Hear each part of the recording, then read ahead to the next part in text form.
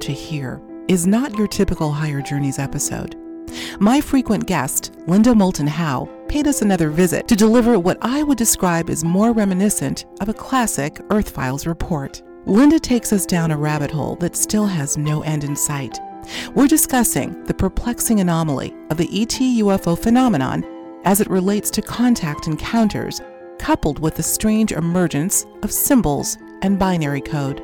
By now, you may be well aware of the extensive research Linda has done on the famous Rendlesham Forest incident at RAF Bentwater in Woodbridge, England, and we'll certainly be revisiting that today. But beyond that, Linda will share how she is putting some major pieces together to this infinitely large puzzle. Here now is Linda Moulton Howe. Well, hello, everyone. Today, we're welcoming back to our show for the sixth time, I cannot believe it, the sixth time, Ms. Linda Moulton Howe. Linda will be one of the featured speakers at the upcoming Contact in the Desert event out in Indian Wells, California in just a couple of weeks. Can't believe that either. And while she's there, she's going to be discussing, among other topics, her extensive research into how symbols and binary code play into events of high strangeness, namely the ET and UFO, or these days we say the UAP phenomenon. Now, Linda, I want this to be the focus of our discussion today because there are so many complex and yet revelatory implications to what we may be looking at here. This nexus with contact with intelligent entities and binary code and symbols, including a kind of hieroglyphic messaging that has come up in several of the witnesses that you've interviewed at great length. As with most, if not all, of the anomalous aspects of the ET UAP phenomenon, this case is far from over. I think we can agree. So let's continue the discussion today. But before we do, let me formally welcome you back to Higher Journeys, Linda. Well, thank you very much. I think it is so important that you, I, and others can share some facts about subjects that the 6 o'clock news is not yet covering. But my prayer is that sometime in the next year or two, we're finally going to get that breakthrough headline that we're not alone in this universe. Here are the reasons why.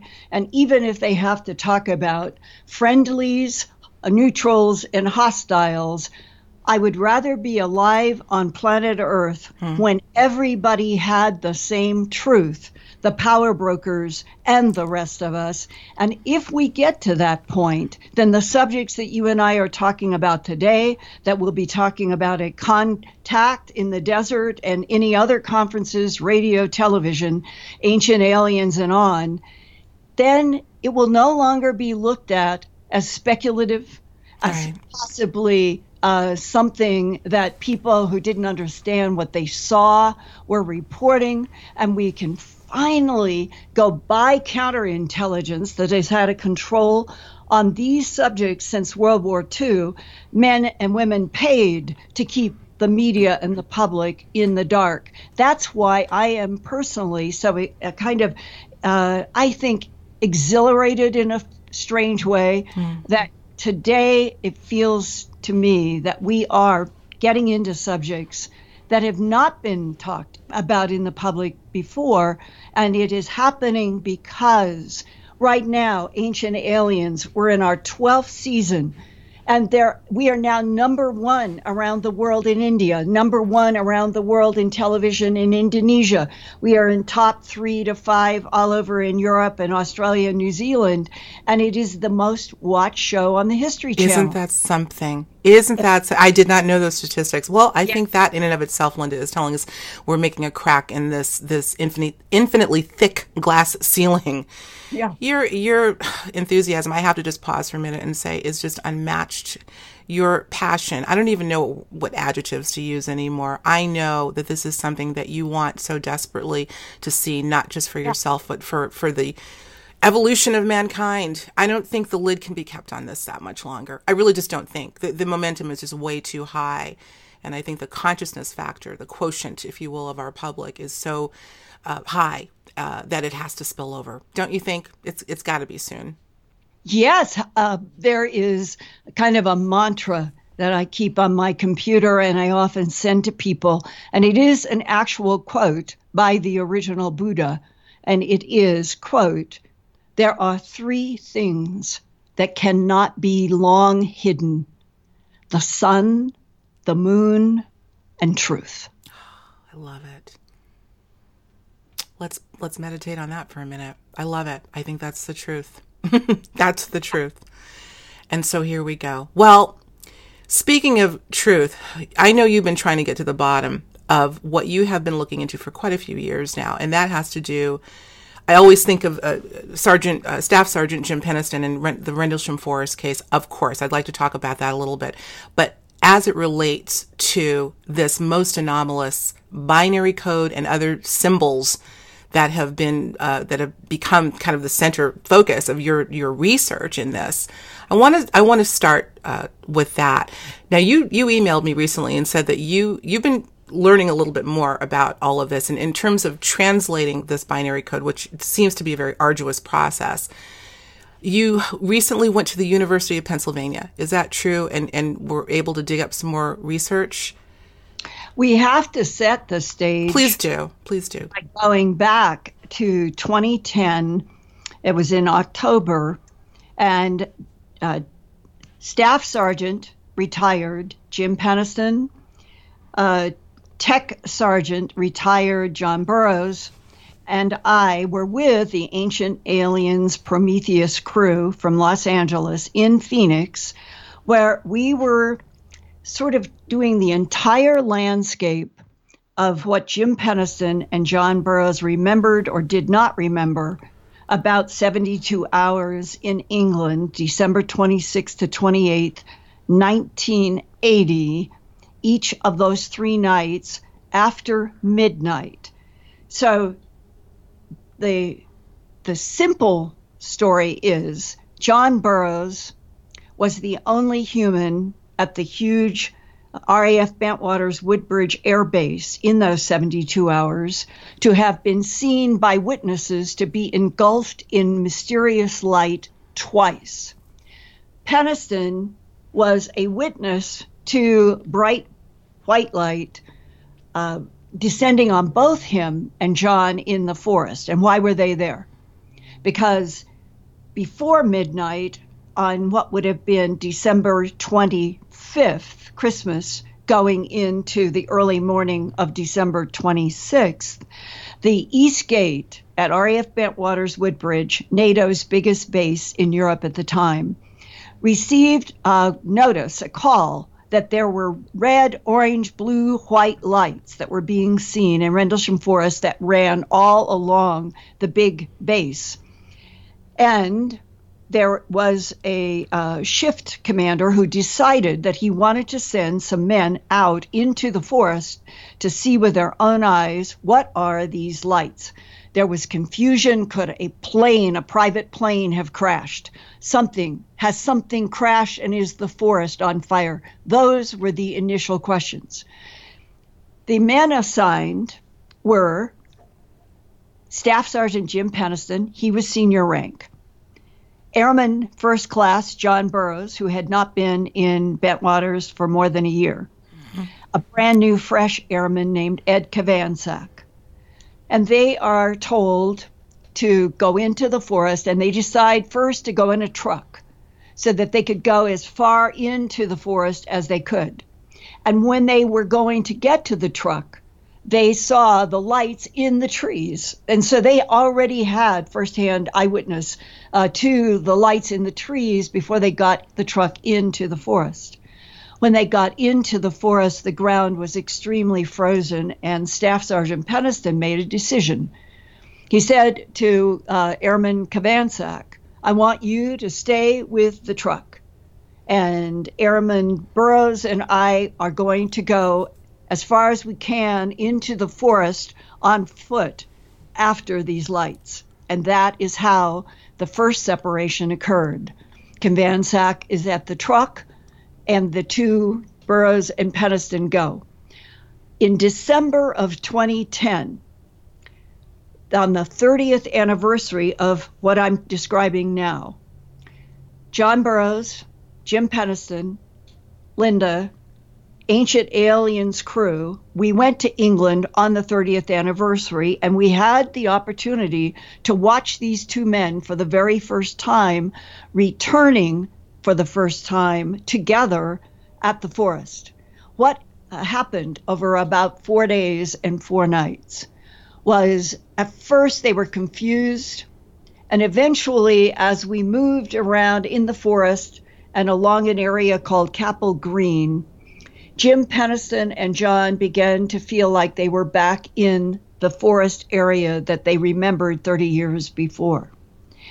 And it was at that point that an event that had happened back in October became linked to what we were doing on the 30th anniversary in the forest. And here are the links. Back in the conference room where we were filming with Jim and John in October of 2010 before leaving 2 months later for England, the crew was beginning to wrap up. We had been being interviewed all day.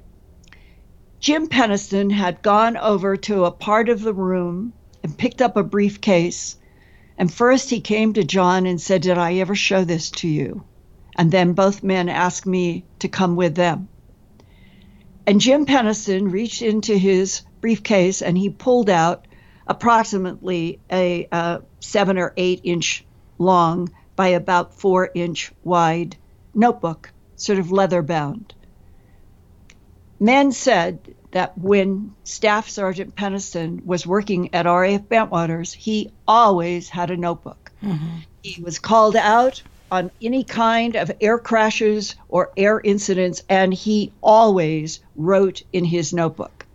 Now, in Phoenix, as he pulls out this notebook, he says to John first, "Did I ever show you this?" John says, "No, what is this?" He says, "This is the notebook that I had on December 26, 1980.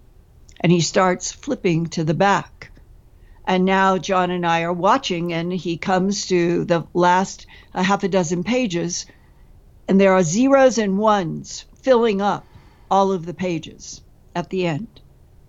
And then he tells us, and John Burroughs told me this was the very first time in October of 2010 with Prometheus in Phoenix, that he, John Burroughs, ever heard anything about the binary code. And the crew came over, and that was where we got the first images of the zeros and ones that would eventually be used in Ancient Aliens as we tell the 30th anniversary. That notebook, between October and December, I and Prometheus went to binary code specialists. We did independent analysis of what those zeros and ones added up to. The basic theme was that if humanity is going to survive, it must advance. And the word advance and the continuation of humanity is the theme. Now, go 2 months into December, and we are now on December 26, 2010. John Burroughs, Jim Penniston, Linda, and the Ancient Alien crew are now in a part of the forest where we were finding, next to the forest, we were finding still electromagnetic signatures that caused a trifield meter to completely go into a steady beep. Oh, wow. Okay. Yeah, we did not know we were getting, and John and Jim were both saying, we can feel it. There's something still here. And Jim walks into a part of the forest and he begins as if remembering, and we all said it was like he went literally back to that time. And that's when we also heard him saying, there's a blast of white light. John was there, and then I can't see him. But what I do see is a black triangle. It looks like it's made of black glass. And I start dragging my hands around it, and I take out my notebook and I sketch the craft. And when I come around to one side near the point of about a 7 to 9 foot long triangle, and the top of it about 7 to 9 feet above the forest floor, he said, I'm dragging my fingers along this black glassy surface, and it feels so much warmer than the cold, cold, humid English air. And I get to the front and I feel for the first time with my fingers, it felt like Braille. It felt like something was raised. And when my fingers dragged across those raised symbols that he did later write down in his notebook, through his mind, Jim Penniston said, came right to left in his mind's four-eye, zeros and ones. And they came parading across zeros and ones, and they didn't stop. Meanwhile, back in Central Security Control, and this is another huge part of the evidence, Central Security Control filled with people whose jobs in the largest NATO base in Europe to keep track of any operation that is going on at their base, let alone going out into Rendlesham Forest, was going out to civilian land. Mm-hmm. Everybody in the military had to have permission to go out into the civilian land of Rendlesham, and they all had to leave their guns behind. And Jim said that all of a sudden, not knowing that Central Security Control for 45 minutes had been trying all of the time to raise the three men on radios, and that included Ed Kovansak back at the truck. Mm-hmm. They could not reach anyone. It is a 45-minute missing time in which nobody could communicate with those three men. And suddenly, at the end of that 45-minute time, Penniston said it was really clear throughout all the binary code that was still going in his head. It did not leave, but he didn't say anything to anybody.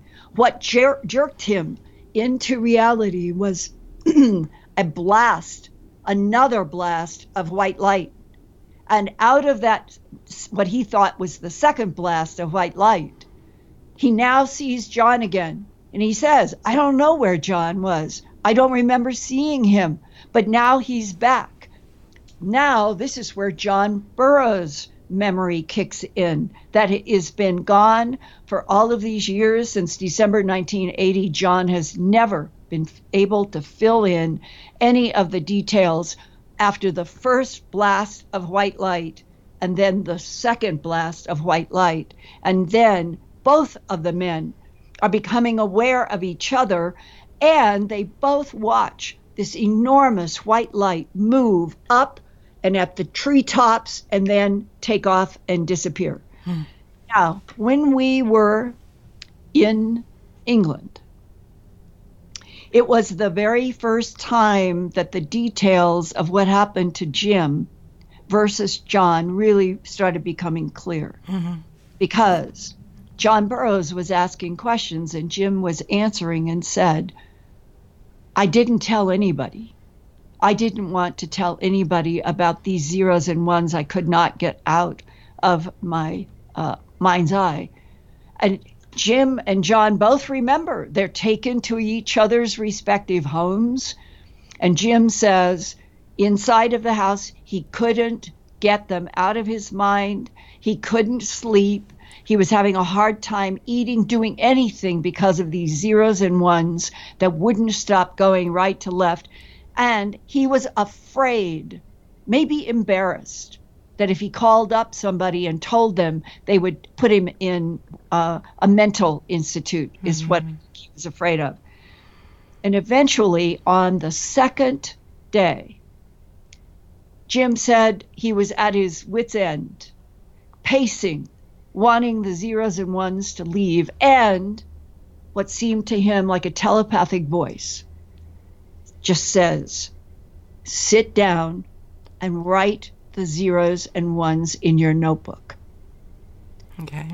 He does that, takes the order, fills up those pages that we saw for the first time in October of 2010.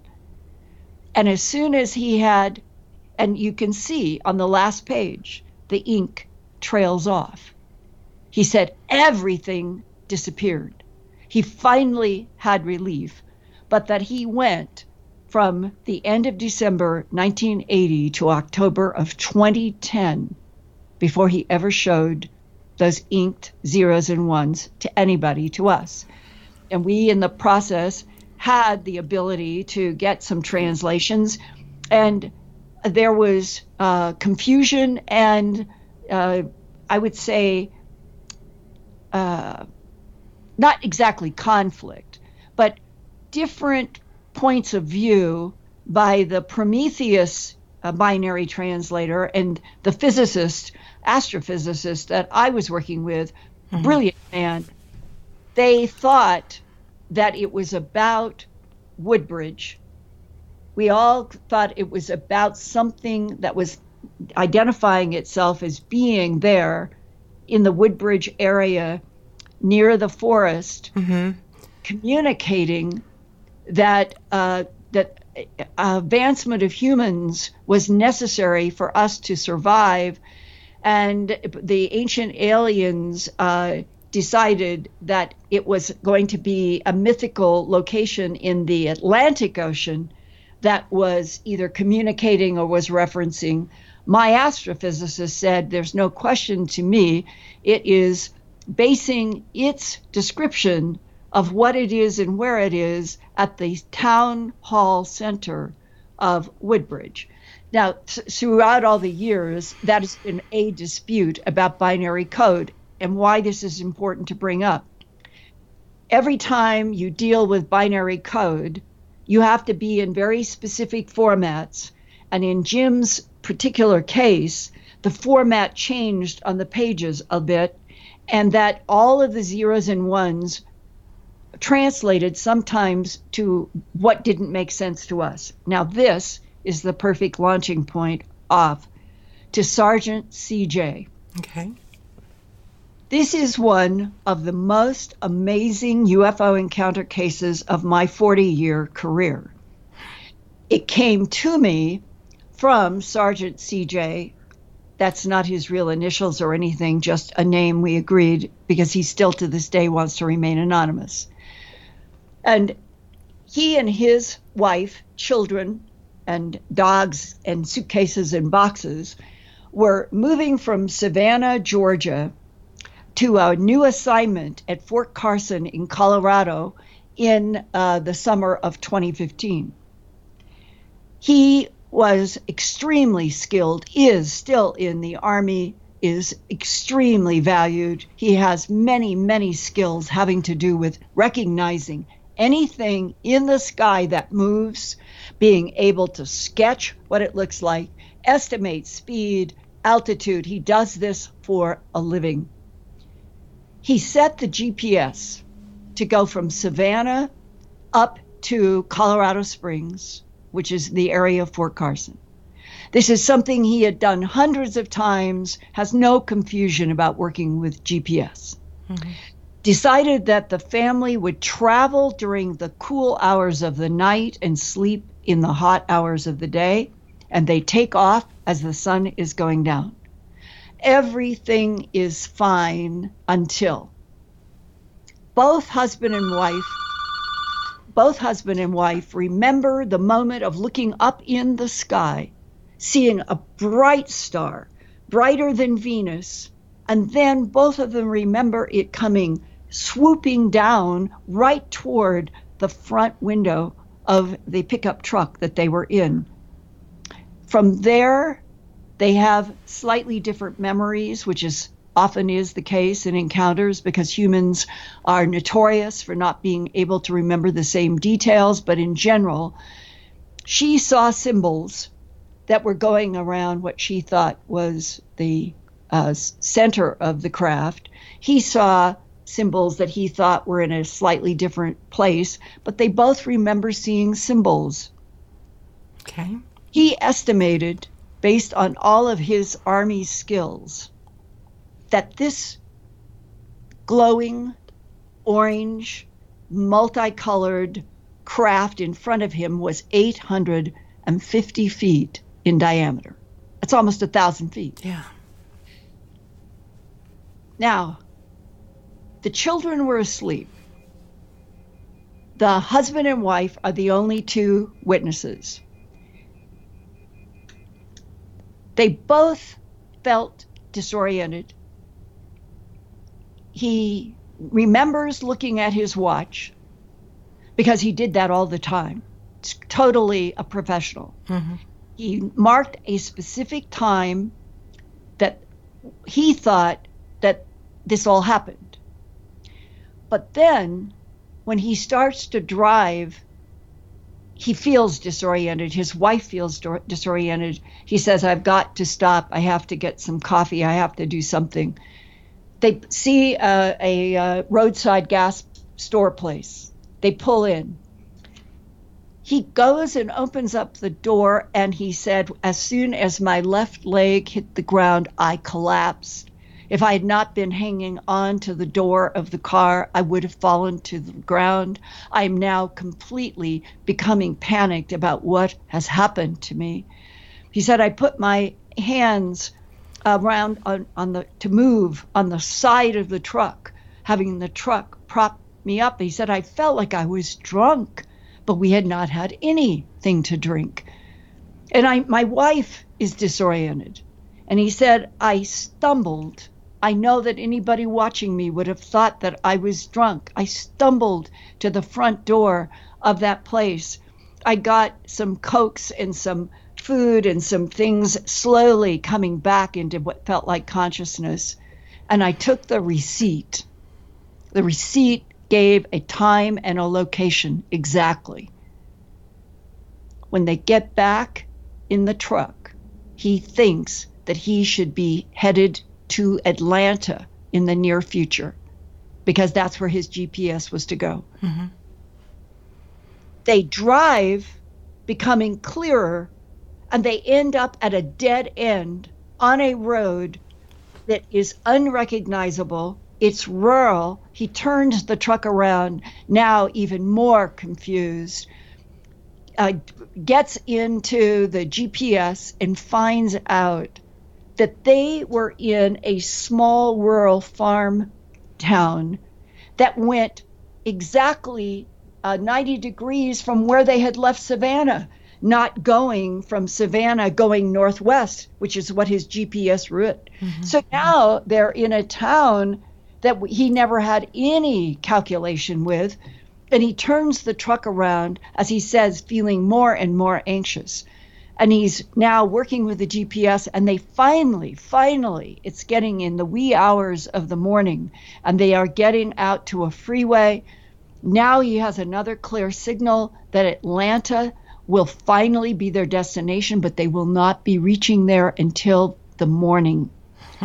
And when they do, this is where a UFO story changes into something that is astounding. They get into a motel as the sun is coming up outside of Atlanta. Everybody is exhausted. The kids, the wife, the animals, they all go to sleep. And he says, Linda, when my eyes opened, I am standing with my right arm braced against the door frame of the motel bathroom. My left arm is against the left side of the door frame, and in my fingers, I am holding the 8.5 by 11 receipt from the motel, and it's the back, and it is complete. For Conscious Commentary. And please don't forget to subscribe to our channel. And when you do, hit that notification bell so you'll be alerted as soon as our show airs. And now, back to our program. All right, folks, we're back. And I hope in the short break we had, you had a chance to at least initially digest all that Linda had to share with us. This is something that is very complex. I mean, even as an initial matter, Linda, our the cornucopia of anecdotal evidence of contact with non-human intelligence on its face is perplexing. But how you're raveling this, or putting this together, or unraveling it is really something else.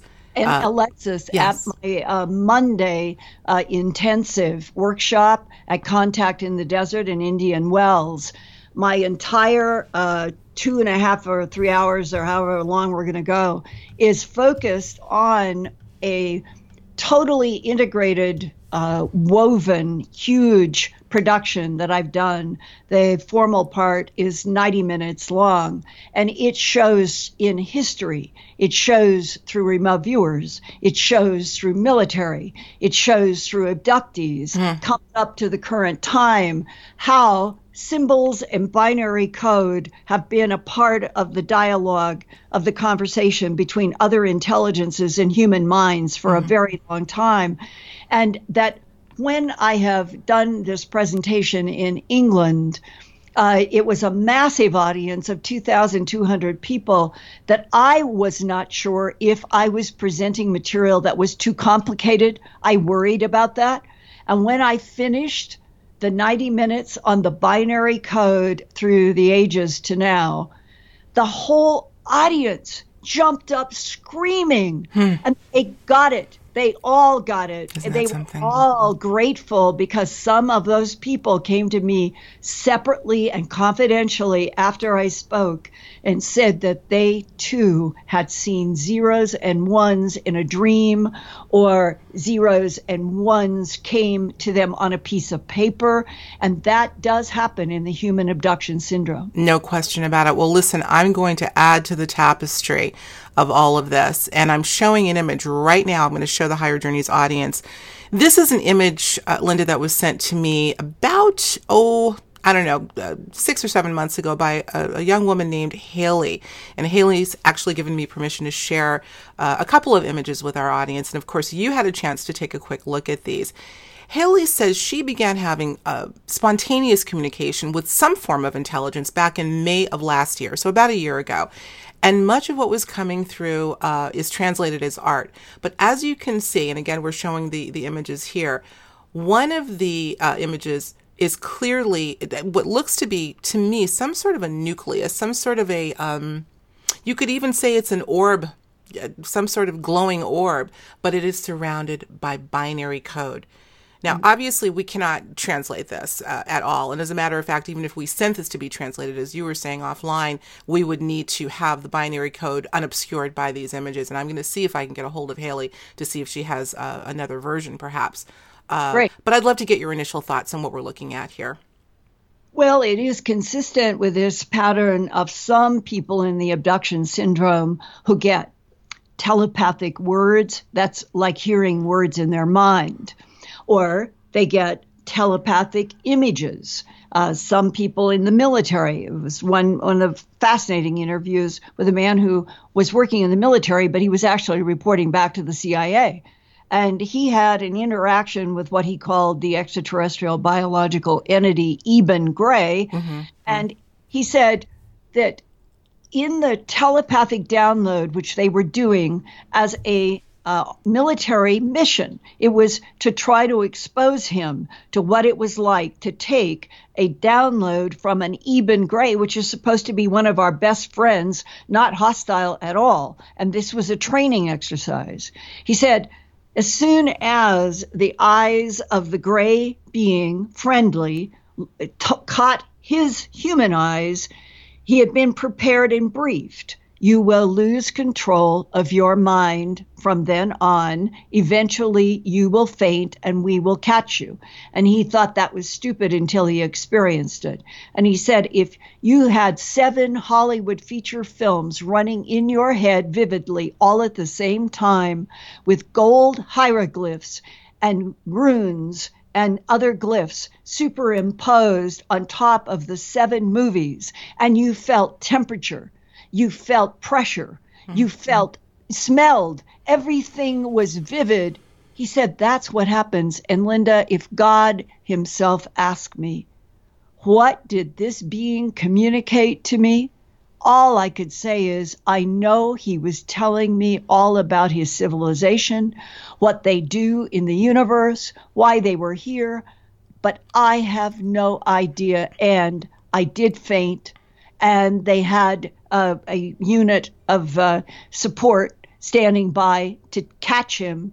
And he said, I waked up 3 hours later on a cot in an office after just one of these expose him to what it is like to get an actual mind download from an Eben. Now, you take the drawing. This is probably somebody who actually is in the human abduction syndrome, who is in their life, has been getting communication through dreams, getting communication possibly through synchronicity. Yes, she did talk about that, actually. Yeah. Yes. Synchronicity plays a very important role in abductions. And for people who may not understand, it's when you pick up a book and it opens right to the very page of whatever it is that you are studying or you need or information. Or you were going to make a right turn on a trip and you made the wrong turn to the left and you end up discovering something that changes your life. That is synchronicity that relates to mathematical kind of formulas that are going on between light and matter and frequency and intelligence. Agreed. Well, it is on those frequencies that apparently these advanced intelligences can put zeros and ones that we use on this planet in everything science and engineering. Right. And that those zeros and ones in some people stick and move right to left. It's always been described to me as right to left. The opposite of the way we write, by the way. Yes. More consistent with Eastern languages. And that some people get this compulsion that they must sit down with a pen or a pencil and write. Now, in this instance, what I would love to know from her is she's starting the zeros and ones. What happened when these circular yellow-colored and orange-colored objects superimpose on top of what was binary code? Why did it happen? What does she perceive? And could she now try to recapture or download more binary code that was completely clean with no images, and I could get it to the Navy captain who does my binary translation? That would be amazing. I have a feeling, Linda, that she has had more than one download and has probably written them down. As a matter of fact, we communicated quite a bit because I ended up incorporating a little bit of what she told me in my lecture that I gave in Australia back in January. So she had since sent me some other images, and I need to go back in my archives and see there may be something else there, but I am going to be in touch with her. Haley, if you're listening, we're talking about you, girl. We want to find out what's going on. We're only going to go another 10 or so minutes because I know you've got to run, Linda. Let's just go 3. I am an editor waiting for me. Okay, we're going to wind down. Well, you know what? I think we need this. Obviously, you can't have a conversation this deep and and leave it another cliffhanger. Tell everybody, pick it up with me at the workshop at Contact on that Monday. Absolutely. Well, we're gonna make sure that we have a link for everyone to go, and I'm gonna put a link so that it goes directly to Linda's the several talks that she'll be giving at Contact in the Desert. Well, listen, let's wind it down, Linda. Yeah. But I want more people to learn about what the work that you have done. As it relates to binary code and symbols, and the work is far from over. So here's what I'm going to do. I want to add this to the tapestry. I want to encourage everyone to head over to Gaia.com. Here's why. Linda did a spectacular episode. She's done a series of episodes called Truth Hunter. And there's one particular episode that I think is probably one of the most seen on Gaia in this regard. And it has to do with the Rendlesham Forest incident and the binary code messages that were a central part of this episode. So I'm going to make sure I have a link to that as well. I want everyone to see that. You've got to see it. Oh my gosh, Linda, I'm going to make sure that I'm at that talk. I tell you what, because there's a lot to be revealed here. So Let's Yeah. end it there, my dear. Don't hang up. We got to do a proper goodbye, but I'm going to say so long to the Higher Journeys audience for now, and we will talk to you real soon. Take care.